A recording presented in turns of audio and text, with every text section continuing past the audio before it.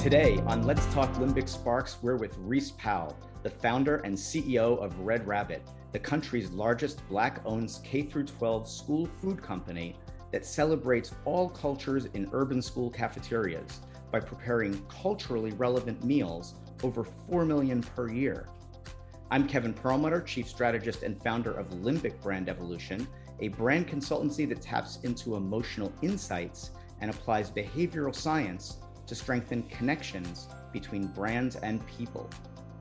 And I'm co-host Jasmine Moradi, behavioral sound scientist, passionate about quantifying how sound impacts people's emotions and understanding emotional insights that affect consumer behavior. The limbic system part of our brain supports emotion, motivation, behavior, and memory. And we're both curious about how our guests are creating what I call limbic sparks, which happen when emotional motivation meets brand desire.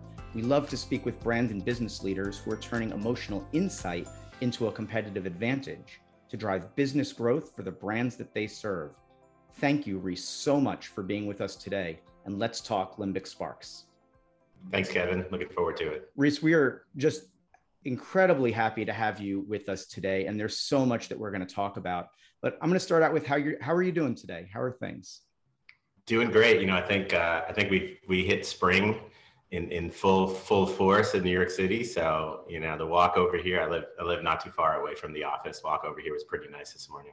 It's a fantastic day out. I was in New York City for the first time in a long time earlier this week, and it was amazing to be back. Yeah, the energy is starting to come back. I got to tell you, it's I feel a little buzzed. So they changed. I think the CDC had that ruling earlier this week.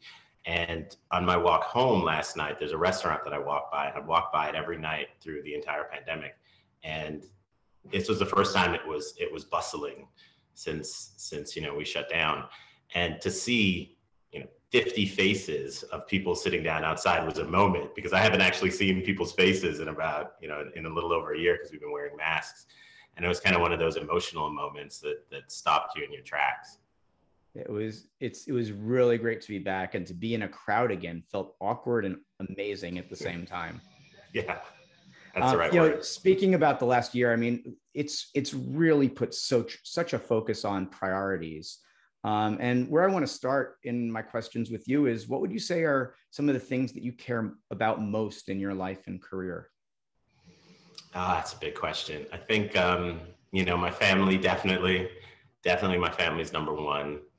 They drive, all my decisions are driven from them. What's come up big inside in my personal life is my kids' safety has been something that's been on the docket quite a bit. I wouldn't say that probably was there before the pandemic hit, but definitely over the last year, it's been something that's really pointed, kind of really sinking into what the protective role is as a parent, and how do you create the best environment for your kids and ensure that they're safe and their childhood is enriching. That's really kind of super important these days, kind of front and center. The third one would be, I think, and this has been going on for a while now, and it's as an adult, it's kind of grown to become a big part of me. It's purpose in my work, kind of being able to really see the value of all of my efforts beyond, my own kind of personal wealth accumulation or personal stuff accumulation, really being able to see myself as a part of a community and a society, and am I advancing that society? Am I making it better?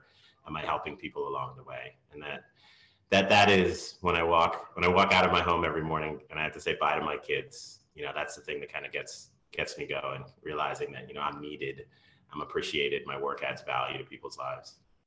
Such an uplifting way to think about spending your everyday. We spend so much time doing the things we do, and if it has real meaningful purpose, it's just such an incredible place to be. With the people that you spend the most time with in your life, your family, your extended family, your work family, your close friends, what do you value most in those relationships? Boy, integrity and authenticity is something that I've grown to really, really value in folks. I think I really look for people who understand who they are, understand their role in the world, and are willing to talk about it. They're transparent about it because there's no insecurity there.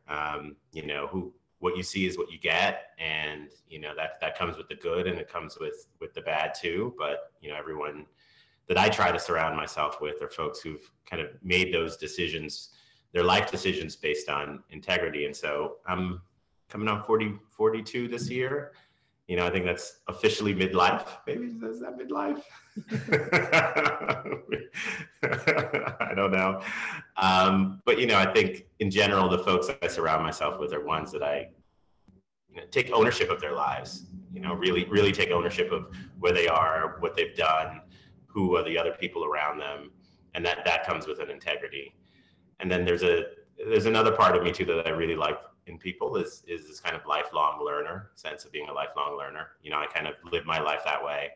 And I see my life as a journey to learn as much as I can and use that education to help me make good decisions. And I like to surround myself with people who are also on that journey and can share in it with me and are also, figuring things out, always trying to figure things out, find a way to live a better life. That's incredible. It's such a great way to think about relationships. I want to switch into another type of relationship that we care about as well, which are relationships with brands. And I'm kind of curious if there is a brand or a product that you've had a strong connection with for a long period of time. And I'm curious what that brand is and how it made you feel when you first encountered it and how it makes you feel today. Yeah. I'm going to go, this is the easy one, really. I'm going to go with Ben & Jerry's. They make ice cream. What a great example. What a great example.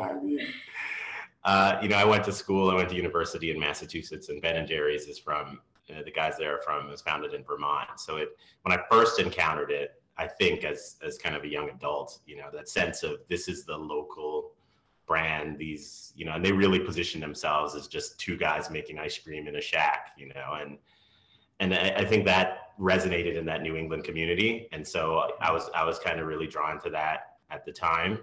But then, Ben & Jerry's really leaned into social justice messaging way back in the 90s. I mean, they're OG when it comes to speaking about issues of social justice. And so as a young adult, when I wasn't really kind of aware of those issues, or at least not very well versed in them, to have this ice cream brand, be out here talking about, criminal justice reform and LGBTQ rights and, climate change was kind of radical and groovy. And, and so I'm sitting there and I'm looking at this local ice cream brand and they're talking this language that, is a little bit foreign to me, but I'm drawn to it. And I think what it does is it takes them out of a product space for me. It took them out of the sense of, this is just a product, this is just ice cream, to a sense of, then you get that visceral connection to it. Like, they stand for something bigger. And whenever I buy their ice cream, I'm kind of connected to that a little bit. I'm connected to that story a little bit. And so, and they had these really cool names too, which is a little bit counterculture. And I kind of fashioned myself as a little counterculture, I think, as a teenager. And so it was counterculture naming, the kind of social justice, borderline activism, stepping out, and then delicious ice cream. And it's such a great example. And I have to tell you that when people ask me that question, that brand is always at the top of my list as well. For everything you talked about, for the positions that they take on society, on justice, for the incredible way they present their brand, for the way they name their products, the engaging way that they connect with people. And I hate to have to do this right now, but I'm gonna make you a little bit jealous. Tomorrow, my daughter graduates from the University of Vermont, and I will be on campus, and I will be going to the Ben & Jerry's scoop shop for dessert for sure. That's not fair, Ken. That's not fair. So that's going to happen tomorrow, and I'll be thinking of you given this conversation. Yeah, if you see Ben or Jerry, tell them I said hi. Yeah, I don't think they hang out there much anymore. I don't think so.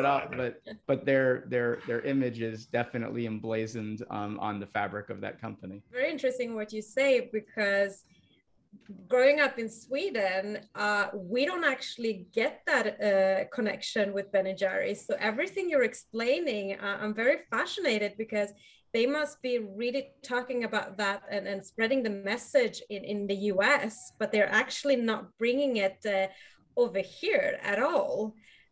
So very, very interesting. I will look that up. And continuing on the subject of branding, I would like now to go a little bit deeper into getting a sense of what you're all about. Describe yourself by only naming 3 to 5 brands and tell me why they paint a picture of you. Okay, let's do it. Ben and Jerry's, that counterculture naming nomenclature kind of going against the grain, that would probably describe me a little bit. Definitely not. Don't approach myself as kind of mainstream in any way, even though I am wearing a suit. I've always liked Nike. I think their "Just Do It" slogan kind of, I was an athlete growing up, and so just really drawn to the sense of like, we're out here to go get it, and let's get it. And Nike's what, a 40-year-old company, 50-year-old company. They've always kind of kept that momentum, kept that energy.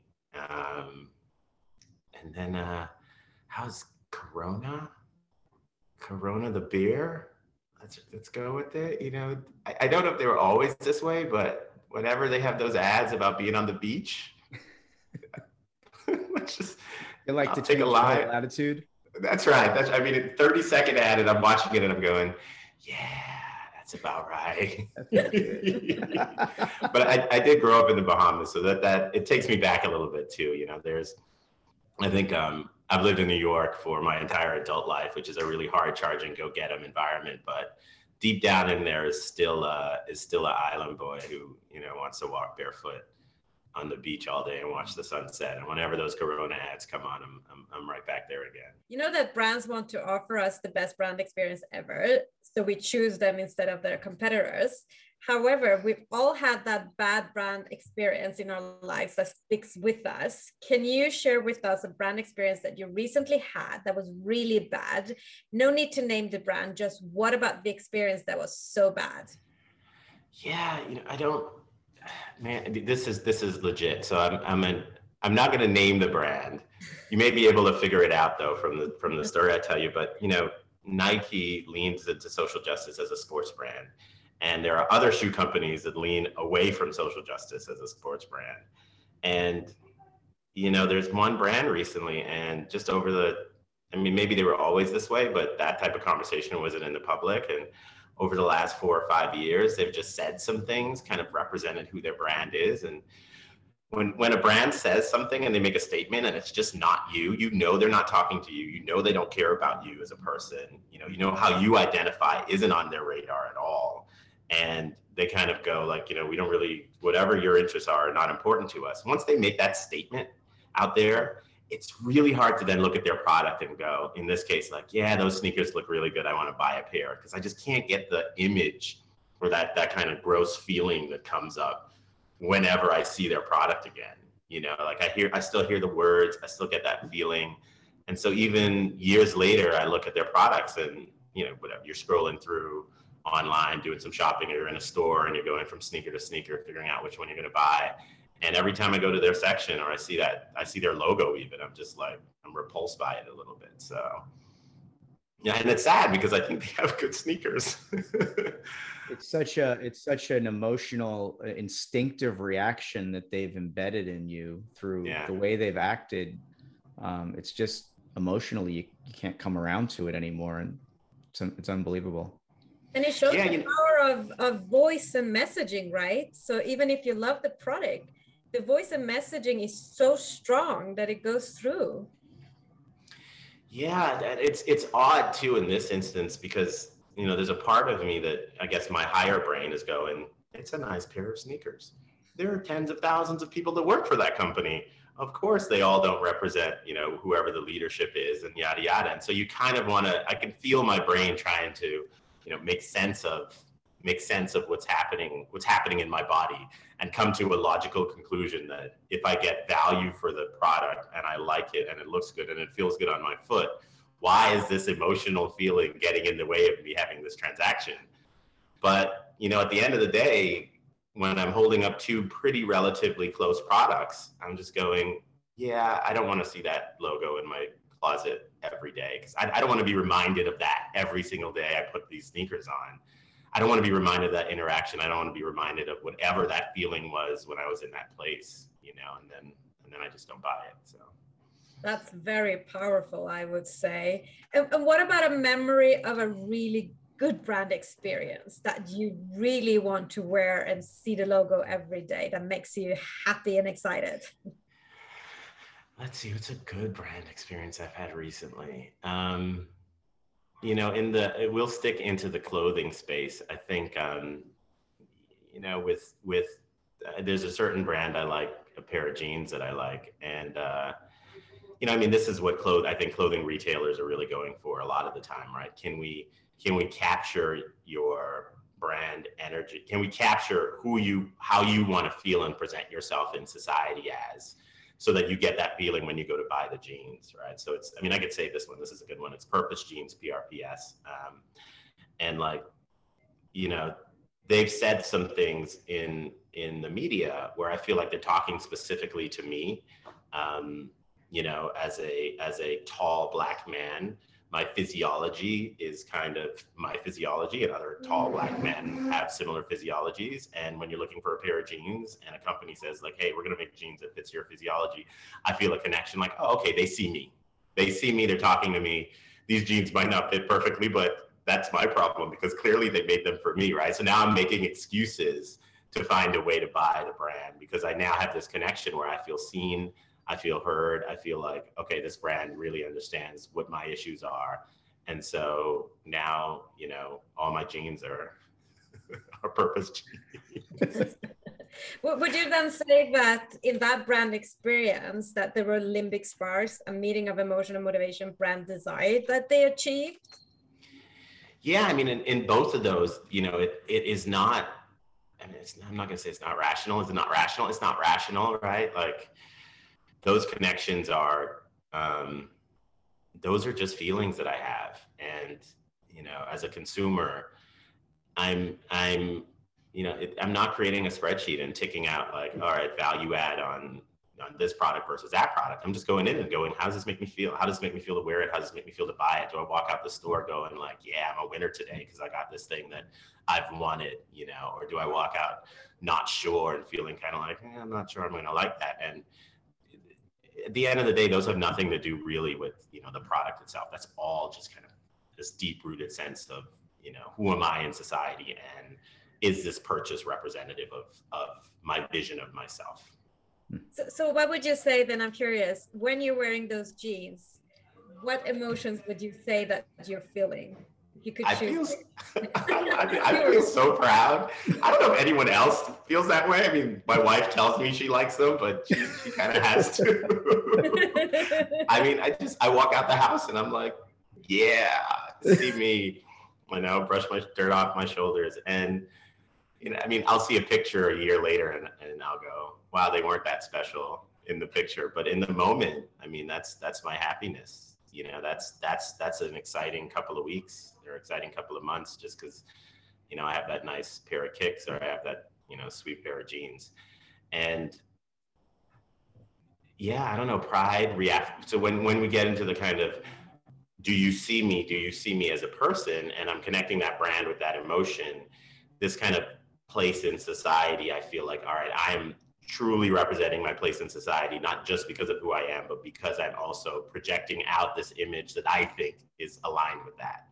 And, you know, that helps me get through the day.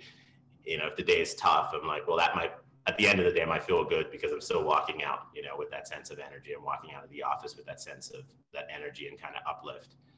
Yeah, it's weird now that you got me talking about it, that a pair of jeans is getting me feeling a purpose in life, but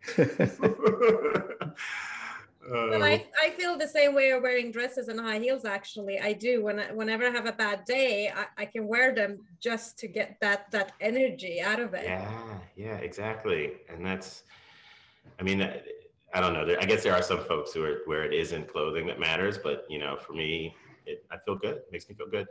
Yeah, and looking into branding in terms of the way that they have inspired you, and especially the way that they've inspired you to lead your company, Red Rabbit brand. Sure. I mean, I'm going to go back. We're staying in the apparel space, but what Nike has done over the decades. I mean, did you guys watch the Tiger Woods documentary? I think it was on either HBO or Netflix. I did not see it yet. No. It was not Netflix. I would have watched it though. So maybe it's HBO. It came out a couple months ago, and it overall, it's a bit of a sad documentary. I mean, we all know his story. An epic figure in our lives, but definitely he's had drama. But in the scenes where they went back to young Tiger, right, this is the part that was extremely exciting and mind-blowing. You go back to the mid-90s when Tiger first burst onto the scene, and he was, 17, 18 years old. And here's this kid who's this phenomenal golfer. He's shattering records. Everyone's, chatter about he's going to be the best of all time. And he signed with Nike. Him and his dad signed with Nike. So in the documentary, they're going over the signing. They're going over like the meetings they had with his dad and Tiger, who's a teenager. And then they're going over some of the marketing and branding decisions they were making at the time to kind of, introduce Tiger to the world as this. I think it's when he just went pro, right? So he's no longer a student athlete anymore, and they can now present him as a professional. And they really leaned into the social justice aspect of what it meant to have Tiger, who was the first, it wasn't the first, but to have this young Black man be the face of golf. And the fact that even then he couldn't play at certain golf courses, right? So here he is, he's a phenom, he's about to be the best golfer ever. And there are golf courses that he can't play at, or if he plays at, he has to have a chaperone because he's Black. And Nike, they didn't lean away from it. They leaned into it back then. They were like, we're going to make this history front and center. We're going to talk about it. We're going to highlight it, and we're going to continue to celebrate golf and Tiger's accomplishments, but we're not going to shy away from this fact. And so when I watched that, and then you look at what Nike did with Serena Williams. So I was a tennis player growing up. And so I played a lot of tennis. Tennis and golf are the country club sports. So I kind of really resonated with Tiger's experience, the sense of you can go, but you're not really welcome, or the space isn't for you as a teenage Black boy. And then Serena came on the scene, Serena and Venus, and the tennis community wasn't very nice to her, and she ended up being probably the best American female tennis player in history, or she's definitely in the conversation. And back in the early 2000s, the tennis community wasn't very nice to her as a Black woman. And again, Nike jumped in and they leaned into it. And more recently, you see what they've done with Colin Kaepernick. And now they have Naomi Osaka, who is very vocal about her position. And when I think about Red Rabbit and I think about our position in that space, and I look at kind of what Nike did, I get a lot of inspiration from them. The fact that they took these issues and they really staked their brand on it. And they were like, look, this is the reality and this is the truth of our athletes and our spokespeople, and we're going to allow them a platform to be able to talk about these issues. And what I think is part of Nike's marketing genius in it is they also always celebrated the sport, right? So Nike represents this kind of energy around sport, this uplifting, celebratory, like we're gonna overcome, we're gonna do it together. Every time you watch a Nike ad, you're like pumped up afterwards, you feel good. And so they've been able to walk this line of saying, we're celebrating the sport, we're uplifting people, we're doing it in a way that makes you want to run faster and jump higher and dunk a basketball. But we're also not going to shy away from these kind of really deep societal issues that we want to address. And we're going to lean into them and create a platform for our athletes. And so when I think about Red Rabbit and I think about the journey that we're going on, I pull a lot of inspiration from that sense of, we want to celebrate food. We want to talk about it in a way that's uplifting, but we also don't want to shy away from the history. And we want to make sure that our brand is kind of encompassing both of those energies at the same time. It's excellent. I think it's a perfect transition into some things I want to hear from you about Red Rabbit. And where I want to start is can you just describe the services that you provide and the operations and a little bit more of your daily impact? Sure. So we are, like you said earlier, the largest Black-owned school food company in the country. We provide meals to K-12 public schools, charter schools, and early childhood development programs throughout the Northeast and Mid-Atlantic. We're serving about 5.5 million meals a year now.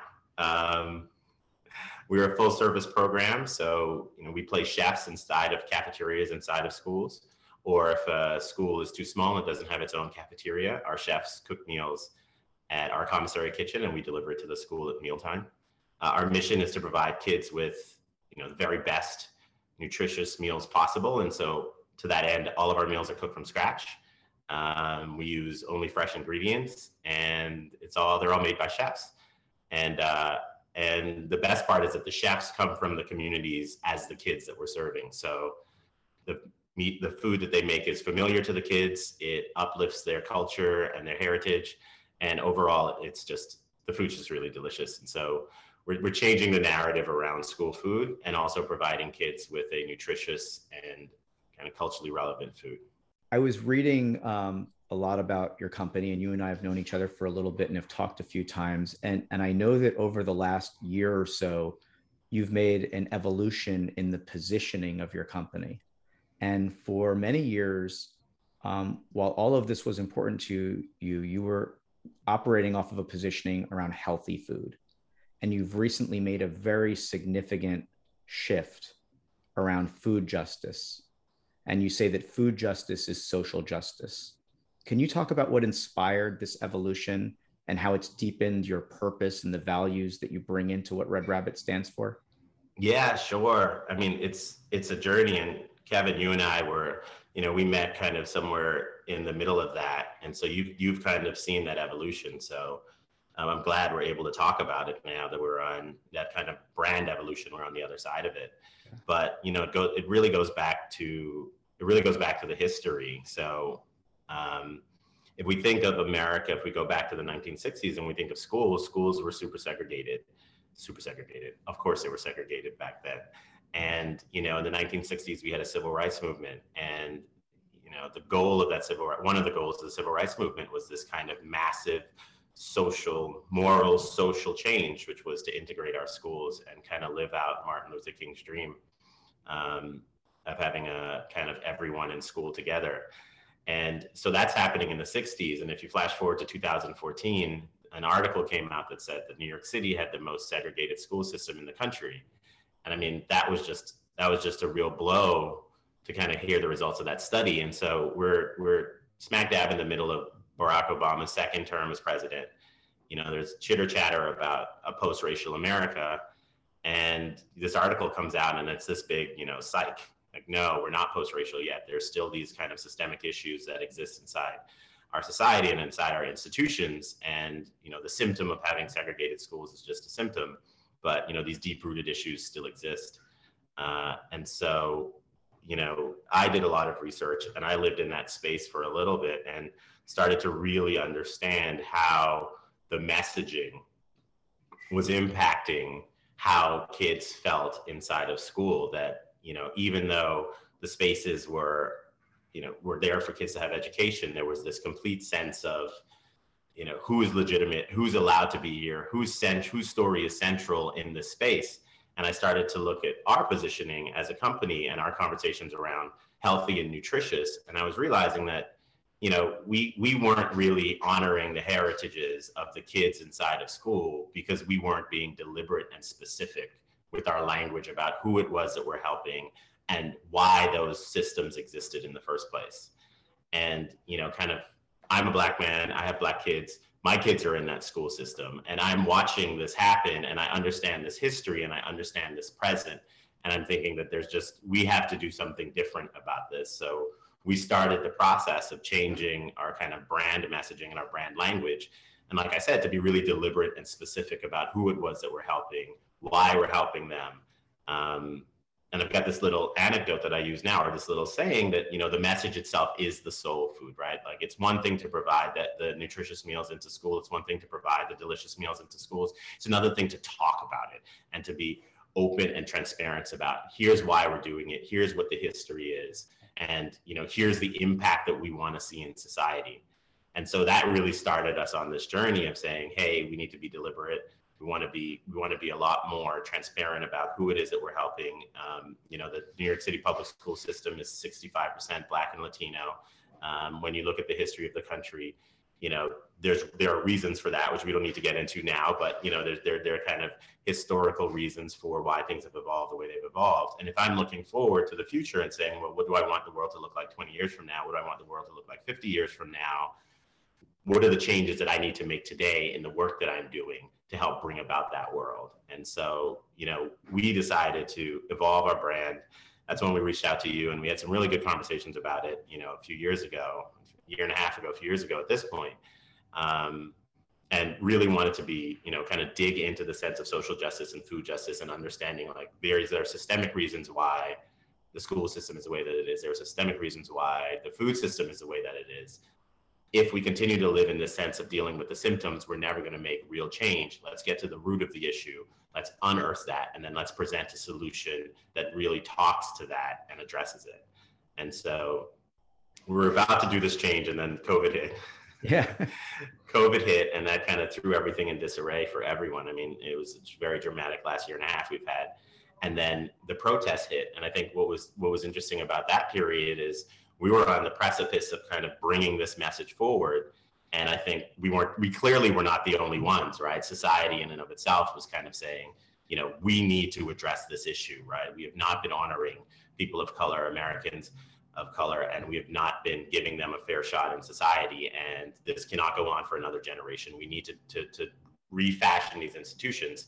And so over the last year, we've done an amazing job, I think, kind of really digging into how we want to present ourselves, what's the message that we want to put out there, and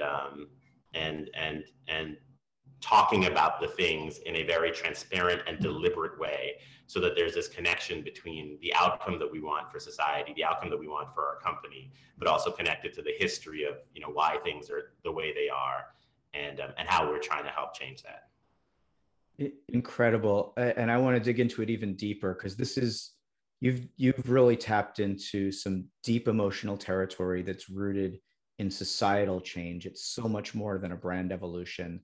And I'm curious about how you and your team approached it. How did you start to have the conversations about the change that you want to make, and maybe talk about some of the steps you took to get to where you have arrived? Yeah. So, I mean, it probably, if I ever write a book, it'll be in there. It'll be a big chapter. But the sense of, if I go back to a year and a half ago, it really had to do with the words that we were using. I think one of the things that, and this is very pertinent to branding and messaging, even though, like you said, it goes a little bit beyond just branding and messaging. It goes into the ethos of who we are as a company. But really, I had to take a full stock of what are the words that we're going to use to describe the problem that we're solving, and describe what our solution to that problem is. And when I laid those words out, I thought, okay, society hasn't yet defined what these words mean in a very clear way. So if I start saying these words, folks won't understand what I'm saying, what I mean. And so the first thing we're going to need to do is get a understanding internally inside our company of what the words mean that we're going to use, and how that's connected to the history and how that's connected to our mission. And so the first step that we did was just that. It was really a lot of housekeeping, a lot of making sure everyone inside the organization understood what was happening, what we meant when being very specific, like, we're going to use these words, and this is what we mean when we say these words. This is how this connects to the history. This is how this connects to our food. This is how this connects to the kids that we're serving. And the idea being that if we lived in a space where we were before, or where I think society was before, a lot of words were mushy, right? So there was a lot of kind of glossing over specific issues and speaking about terms in generalizations. So you can kind of call them euphemisms, essentially. And I think to be a little bit more specific, things like, nutrient deficiency, lack of access, these were words that were used to describe school food, right? And there are scientific reasons for that, but I think society and took out its own meaning for those very scientific words. And those words were, again, fitting into this narrative around school food as some, like it just happened that way. And if we just solve these symptoms, then, the problem will go away. And so we had to get out of that mushy space and get into very specific area around, like, what is the problem that we're solving? How are we going to solve it? And here are the words we're going to use to describe it. So that first step was kind of internal housekeeping. And then after we did that, we needed to get the external world involved.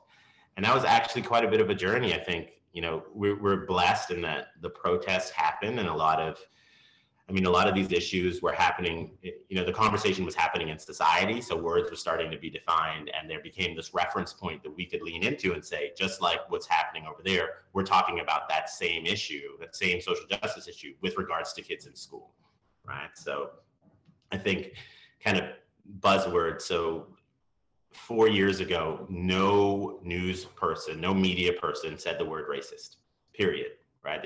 There were euphemisms for it: racially charged, racially adjacent, controversial, but no one would use that term because the term meant something. There was no agreement on what the term meant, right? And over the last 4 years, we've seen the term become defined, and now news anchors can use it with a certain sense of meaning, right? And so we now had to figure out, what are the words that society is using to describe these issues. I mean, even the term social justice and food justice didn't have as much meaning 3 years ago as they have today. And so then we're figuring out, how do we communicate this out to the world? We hired a few folks to try to do that for us. And what's really interesting is it didn't land, I think. It really didn't land. And we spent a few months trying to bring in copywriters and kind of external folks to figure out the words for us, and it didn't land. And it wasn't until I took the time and wrote an op-ed, which really tried to capture everything that we were saying in a relatively concise way, and put that op-ed out both internally and externally, and that's what became kind of a roadmap. So again, that's an accumulation of, like you said, this deep-rooted history and this deep-rooted narrative around social justice and where this kind of inequity in the school food system came from, and what we were going to do to help solve that. So once that op-ed kind of was written, it became a sense of, oh, this is what Red Rabbit means. These words are the words that Red Rabbit use. And then from that, we could build out to external communication to the rest of the stakeholders in the community. So, the kind of distribution channels, the website, newsletters, blogs, social media, things like that, all kind of were birthed from getting that op-ed down on paper. But the key is that we couldn't put it out until we kind of had that conversation internally and really started to define who we were to the team and give them the words to talk about it. Yeah, and once you had that that roadmap for your brand evolution and the words all down, and everyone was in agreement that this is the path forward for Red Rabbit, how did that affect sales and marketing? What's been the response to sales and marketing since you've started using this new approach and messaging that's deeply rooted in your values? Yeah, it's been phenomenal. I got to tell you, and this kind of goes to, I'm learning a lot through this process. And what I think is happening is that we are tapping into long-standing narratives and stories in society, and we are being deliberate about aligning ourselves with a specific storyline. So, I talked about Nike earlier and their sense of uplift and their sense of addressing social justice issues. Well, this conversation around social justice issues and, especially in the Black community, has been going on since the beginning of the country, right? And when we talk about the journey of America, this journey from, a slave-holding nation to one where we've been trying to live up to our ideals, Obama calls it, our journey to become a more perfect union. We're constantly trying to live up to the ideals that were written in our Constitution. And this is a part of that journey. And so when we have aligned ourselves to that journey, essentially, and then we're saying, we are not coming up with these words. We're not coming up with this position. We are just an extension of what has been happening since the founding of the country. So we are an extension of Frederick Douglass's work. We're an extension of W.E. Du Bois. We're an extension of Martin Luther King. We are really just standing on their shoulders and saying, hey, for the next generation, this is the work that we have to do. And what's happening is folks in the education space, to some extent, they've all already made that commitment.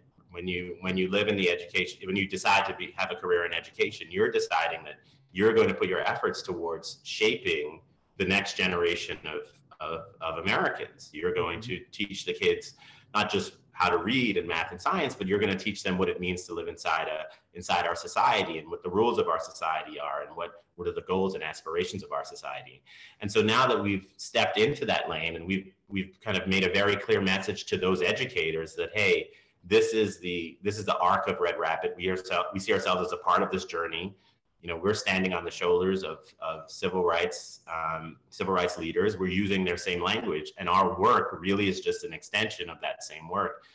We've seen that our clients, school leaders, are really aligned with that, and they're kind of feeling this kind of. I mean, we'll see how it goes over the next few years, but the early reports are that they're feeling this visceral connection to it in a way that. You know, our language before, where we were talking more about kind of food as its own thing, as its own issue, you know, didn't really connect to them. This is much more connected to how they see themselves in society and their role.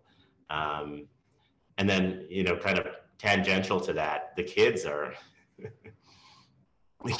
funny. You know, we had a conversation with some teenagers, you know, some high schoolers yesterday, and you know, this next generation of kids, they've got smartphones, they've got the internet, they have access to enormous amounts of information, and they know a lot of this history themselves. You know, they're still young and they're learning, but as far as access to it, they are very, very aware of the history in a way that, you know, when we were growing up, we had to go look for it. This history is coming right at them. And so, you know, when we walk in and we're talking about social justice and we're talking about the history of America and our role in being an extension of that history, they're right there with us. I mean, they are right there with us. They're all very aware of the issues. And when we say, hey, we're here to uplift you and celebrate you because, you know, the system historically hasn't done that, and here's why. And they're like, yeah, no, absolutely. That's right. That's right. Thank you for saying that, you know, and there's this kind of affirmation that they're giving back to us that, you know, I wouldn't trade for anything. I mean, we are a business, and so we want to grow. And you know, there's you know business rules and structures and goals that we're trying to achieve. But at the end of the day, to sit across the table from a 15-year-old and have them feel validated because I've told them a story that includes them and centers them and says I'm creating a product that, you know, addresses their issues and helps make their life better. I mean, that when you talk about purpose, that's what it's all about. Wow. So it's incredible. You're having this, you're creating these deeper connections with the school administrators who are seeing a path forward based on how you are presenting your brand and the values you bring into it. And it's incredible to also hear that you're having these conversations with students. You're basically interviewing your end users, as we say in branding, and what you're doing is you're hearing from them how they're reacting not only to your message, how are they responding to the food? You know, they've always loved the food. The food's great. I mean, the food's great. And you know, if you get down to the specifics of it, I'll tell you a story about Ola. She's a chef of ours. She grew up in the New York City public school system. She went to school in Brooklyn. Her parents are Nigerian and Jamaican descent. And, you know, she never saw herself reflected in school food. Right? She was never, her family's food was never served in the cafeteria. And so she introduced jollof rice and suya chicken onto our menu, which, you know, is a traditional West African dish. And it has roots in the Caribbean also. And now we're serving that into the school system. And so you have all these kids, all these American kids who have West African and Caribbean descent who were told that they are marginal, that their, you know, experience is marginal. And here we are saying like, no, your experience is not marginal, your experience is center. you are the future, right? And we're uplifting them in a way that broader society kind of, skirts around it a little bit. And we're saying we're going to build an institution that's focused on centering you and your experience. And, the manifestation of that is this meal, right? So if you want to make it a tangible manifestation, here's this meal that does that. And they're just going like, yeah, man, this is great. They're really connecting to it. And then other kids who may not have that background also get that experience, right? So I think at the core, what we're talking about and what they're reacting to is the sense of who's allowed to call themselves American, right? And do you get to say you're American if this is your family's food, or do you have to, think of something else as American and you are tangential to what American society is? And so when we say like, no, what is typical school food is American, and this school food is also American. These are American children in an American school, and their heritage has been here for a long time. We've just never considered them to be American, but we're going to consider it that way.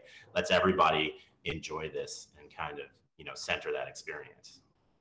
Yeah, and we talked about this a bit earlier. I just want to go one more step into this conversation, because you talked about the difference in how it feels to have what you're calling what is typical school food versus culturally relevant food. Can you talk about that a little bit? Yeah, if you live in the space of the product itself, and we talked about this earlier when we were talking about sneakers, right? If I'm not creating a spreadsheet between Nike sneakers and some other brand sneakers and saying like, this one has 0.3% more cushion in it. That's not how we move through the world. We really have this kind of visceral connection to things. And so when I think about, let's call it typical school food, and then this kind of culturally relevant school food, you could live in the sense of what the actual menu items are. But I don't want the conversation to go there, because that again is not how we really move through the world. We move through the world kind of as emotional beings, thinking we want to go to places that reaffirm us and energize us, and we kind of want to stay away from places that don't reaffirm us. And so, when we talk about culturally relevant food, what we're saying is that beyond just the menu items, we want to create an environment that centers the experience of kids of all different cultures. So there will be no othering in a Red Rabbit cafeteria. There will be no sense of that food is different, and therefore we have to treat it differently. It's exotic, and therefore we have to treat it in a way that it's, unique. We're going to bring that into the center, and we're going to make room for this West African and Caribbean dish. We're going to make room for this East Asian dish. We're going to make room for the Southeast Asian dish. And we're going to do it in a way that is centering all of them, right? And the reason for that is that we want kids of all of those backgrounds to walk into that space and feel as though that space is their space and it's there for them. And they don't have to change who they are in order to be accepted into that space. I'll give you an anecdote around the negative side of that. So celebrity chef David Chang, he grew up outside of DC in a Korean American family, and he talks about in his book how traumatic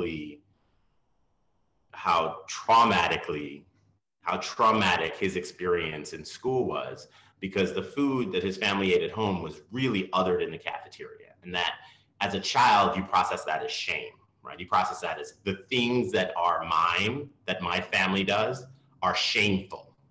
And I need to leave those, either leave them at home or not celebrate them, because then that makes me an other in the broader society, right? That makes me an outsider in a way that I don't feel comfortable as a 12-year-old thinking of myself as an outsider. I really want to be an insider. And those scars, he says, really have followed him through his whole life. And so to some extent in American society, we've accepted and we've normalized this idea that kids who don't fit into this mold of typical American, we don't need to get into the specifics of that. So definitely his Korean American family didn't fit. I would say that Ola's East African and Caribbean family didn't fit into that mold. It's okay for us to create an environment where those kids are shamed in school, where their background is considered other inside of school. And so when you accumulate this impact, we've created a framework where kids of color essentially are othered inside the school system, inside the lunchroom, which is a reflection of how they're treated inside of society. And so what we are trying to do, and what the difference between talking about it in a way that says, here's proper healthy food, eat a kale salad and you'll be healthy, versus here's food from all these American cultures and they're all awesome and let's talk about them and their heritage, is that it gets rid of that shaming and it gets rid of that othering. And it's this reaffirmation for all those kids saying, you belong here, this is your space, you are American, and this whole country is for you, right? This whole country is to make your life better so that you can have a bright future. And that emotion, that kind of loving, nurturing sense of I belong, that is what we want to give inside the school lunchroom and the school cafeteria. And that is more important than saying, here's a specific dish you eat, or here's how many vitamins are in this dish, or, you know, this type of food, here's the balance of food on this plate. And we're like, yeah, that's important. We'll worry about that. But when we talk to kids and we put our message out there about who's important, who's valuable, what are we creating this food for, we want to make sure we have that nurturing sense for all the kids, saying, you can bring your whole self here. You can bring all of yourself, your family's history. You're going to see your family's food. We're going to reaffirm it. We're going to celebrate it. We won't shy from the history. There's no shame in this space. This is a positive, uplifting space. And, you know, then from a business standpoint, we're hoping that really is what connects the kids, and then they want us in their school. So it's incredible when you're able to combine such purpose with what matters most to people down deep. It really is incredible. Thank you for sharing all of that. I must say that I'm very emotional touched by this right now. Like, I'll be very honest, like I almost want to cry. What you're saying is something that I've known, but I've forgotten. Growing up Iranian, what you're saying hits home. It just reminds me, just at this moment, being Iranian, growing up in Sweden, the food made me feel what you're explaining. That what we ate at home was not in the school, and we had to pretend be somebody else to fit in. So, whoa. Thank you for sharing that, and for the work you do. And it's very rare for me to meet somebody who has channeled so much of your personality into a business and an amazing cause. And there's so much that other brand leaders and businesses can learn from you. So I want to know, for example, from your perspective, why do you think that some brands are still neglecting the power of emotional insight in their approach of growing their business when it's so powerful? Yeah, I think, one of the things that we're trying to do, and at least we're doing, and the brands that I'm most inspired by is that they've really tapped into these stories that have existed well before the companies. Right? So I feel as though we're social animals, we are social beings, we are moved by emotion. We use our brains, our upper level brain sometimes, but really deep down, like we're moved by that limbic part of our brain. And for a brand to really connect with someone at that base level, you have to understand those stories that exist in our society and in our social groups. And you have to then understand how your product aligns with those stories. I think one of the brands that has done that the best this is kind of obvious now because they're the biggest consumer brand company in the world, is Apple. So Steve Jobs, circa mid-90s, came back to Apple and said, hey, like, we're not selling computers and calculators. We're selling a feeling of purpose and belonging through the tools. Like, what we're selling is your connection to everyone inside your social group and your society. And so this idea that you want to talk about how fast your computer is, it's like that's all hogwash. We need people to feel included. And so what he tapped into was a story from, this is going to seem quite dramatic, but the beginning of mankind and us building cool tools, right? We've been building tools, and that's what separated us in history from the other animals, is that we build tools, from the first spear and knife pots and things like that. We build these tools. And so we deep rooted in us is the sense that we want to build and try new cool things and figure out new ways to do things. That's so deeply rooted in each person and in each group in society. And he tapped into that. And he said, our products aren't something you buy to get your work done. Our products are an extension of your purpose on this earth as humanity to build cool tools. And we are the vehicle by which humanity will be better. And once he captured that ethos, I mean, history will say he became the biggest consumer brand. He became the biggest consumer brand product in history by tapping into that. But to do that, right, you have to understand that history, and you have to understand really what it is that your role is inside the social group in society. And I think a lot of companies and a lot of brands aren't really willing to do that work. And so they're living in, say, you know, what's the conversation of the last 5 years, or what's the conversation of the last 10 years, or how am I solving someone's problem next month or next, you know, the next 6 months?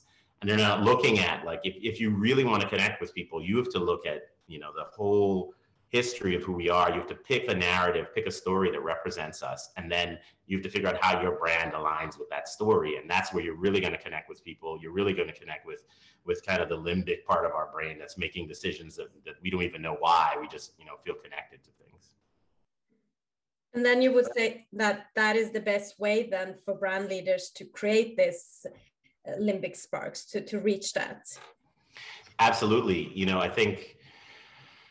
mean, at some level, that's the only way. And then, you know, all great brands, that's what they've done. So, I mean, you could have success in a year or two doing anything, right? You could figure out a better mousetrap. And if you got a better mousetrap, people are going to buy your product because it's better. But if you want to create a brand that people emotionally connect to, you've got to tap into some part of their being and their sense that they don't even realize is happening.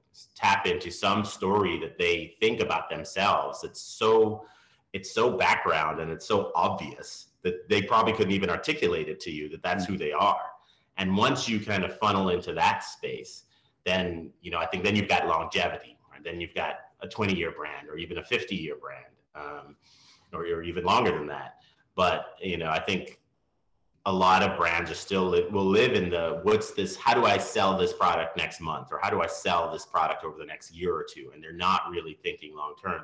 I'll use Steve Jobs again as an example. I mean, when he started speaking that way in the mid 90s and Apple started creating products, it seemed to be just, I mean, they were on par with Dell. I mean, I don't know who has a Dell now, right? And everyone was like, well, Dell's doing it faster and they're doing it cheaper and they're distributing it quicker to people. And he was like, don't worry about that. Like, I'm not selling computers. I am selling emotional connection here. And if I'm doing computers, I mean, what are they doing now? Glasses, watches, AirPods. He's like, I'm selling emotional connection here. And it doesn't matter what my product is, as long as I can tap into this human sense of we create tools and I want a tool to do something in a fun way. That's never going away. And yeah, I think that's what brands need to do. They need to figure out what the story is that they're tapping into. What is a very basic human part of life that, you know, that our limbic system controls, and then latch onto that and make sure they're speaking to that part of the brain. Powerful. Wow. Is there anything from your experience, you've thought about this so much, it's so clear, and it's so incredible how much awareness of what brands need to do right that you're bringing into Red Rabbit. What is it that you wish you knew earlier that maybe other brand leaders who are at an earlier stage in their journey can learn from? Yeah, I'm going to tap into that again, Kevin. I think, you know, I definitely lived in the sense of, I probably had a 10-year horizon early on. And it's questionable on whether or not as a small company that was appropriate, meaning that I look back 10 years and I look forward 10 years and that was the entire world as I assumed it to be. Yeah. You know, I thought that all things happened in that 20-year span, and, you know, the impact of the world was really formed 10 years ago. And, you know, there's only 10 years of future to really care about. And I would say, I wish someone had sat me down and said, you know, you have to go deeper. You have to go further. You know, you need to find some source to understand more than your lived experience, right? So you need to, you know, find a way to understand humanity beyond what you've experienced as a person, whether that's, understanding the history or thinking about what the future will be, a way beyond what you can experience as a person. And so I wish I had sat down, 10 years ago and had that type of advice, and then found the time to do that work, because it does take work, and spent the time thinking about who I was, what the story was that I wanted to be a part of, and then what the company was, in that broader story. I think I probably would have made some different decisions early on. I probably would have gotten here a lot quicker, and maybe it would have seemed a little bit more radical back then. But those storylines, the history didn't change in the last 10 years, right? It's a very old story, and so it was just waiting for me to figure it out, I guess. And so I wish I had that advice earlier, and I wish I'd put in that work earlier. Incredible. Reese, thank you so much for all that you've shared with us today. This has been a great conversation, and thank you so much for joining Jasmine and I on Let's Talk Limbic Sparks. Thanks, guys. This has been great, Jasmine. I'm sorry I made you cry. No, it's beautiful. It's emotional.